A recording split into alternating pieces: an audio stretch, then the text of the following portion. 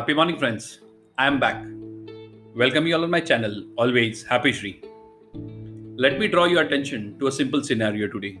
I'm going to speak about dignity and respect. And here we go. How do people treat waiters in restaurants?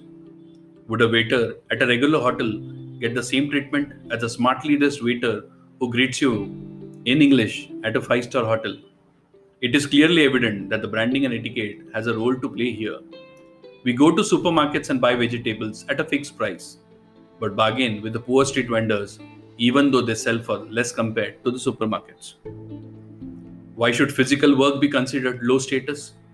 Why are we ready to clean utensils and willing to work at fill stations in Western countries but treat people with the same profession here without any dignity and respect? Why are few well-educated people still employing child labor is a big question.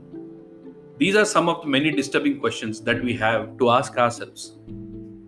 Have you ever given a thought that what would happen if these wonderful people stopped doing their jobs? It is never too late. Let's try to do some honest introspections. No occupation is superior. We are all entitled to the right to equality, aren't we? Let's respect all occupations and pave the way for the society with mutual respect. Treating other people with dignity means treating them the way we would like to be treated. Dignity is one of the most important things to the human spirit.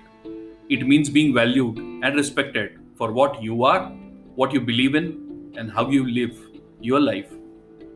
Every human has a right to lead a dignified life and fulfill his or her potential.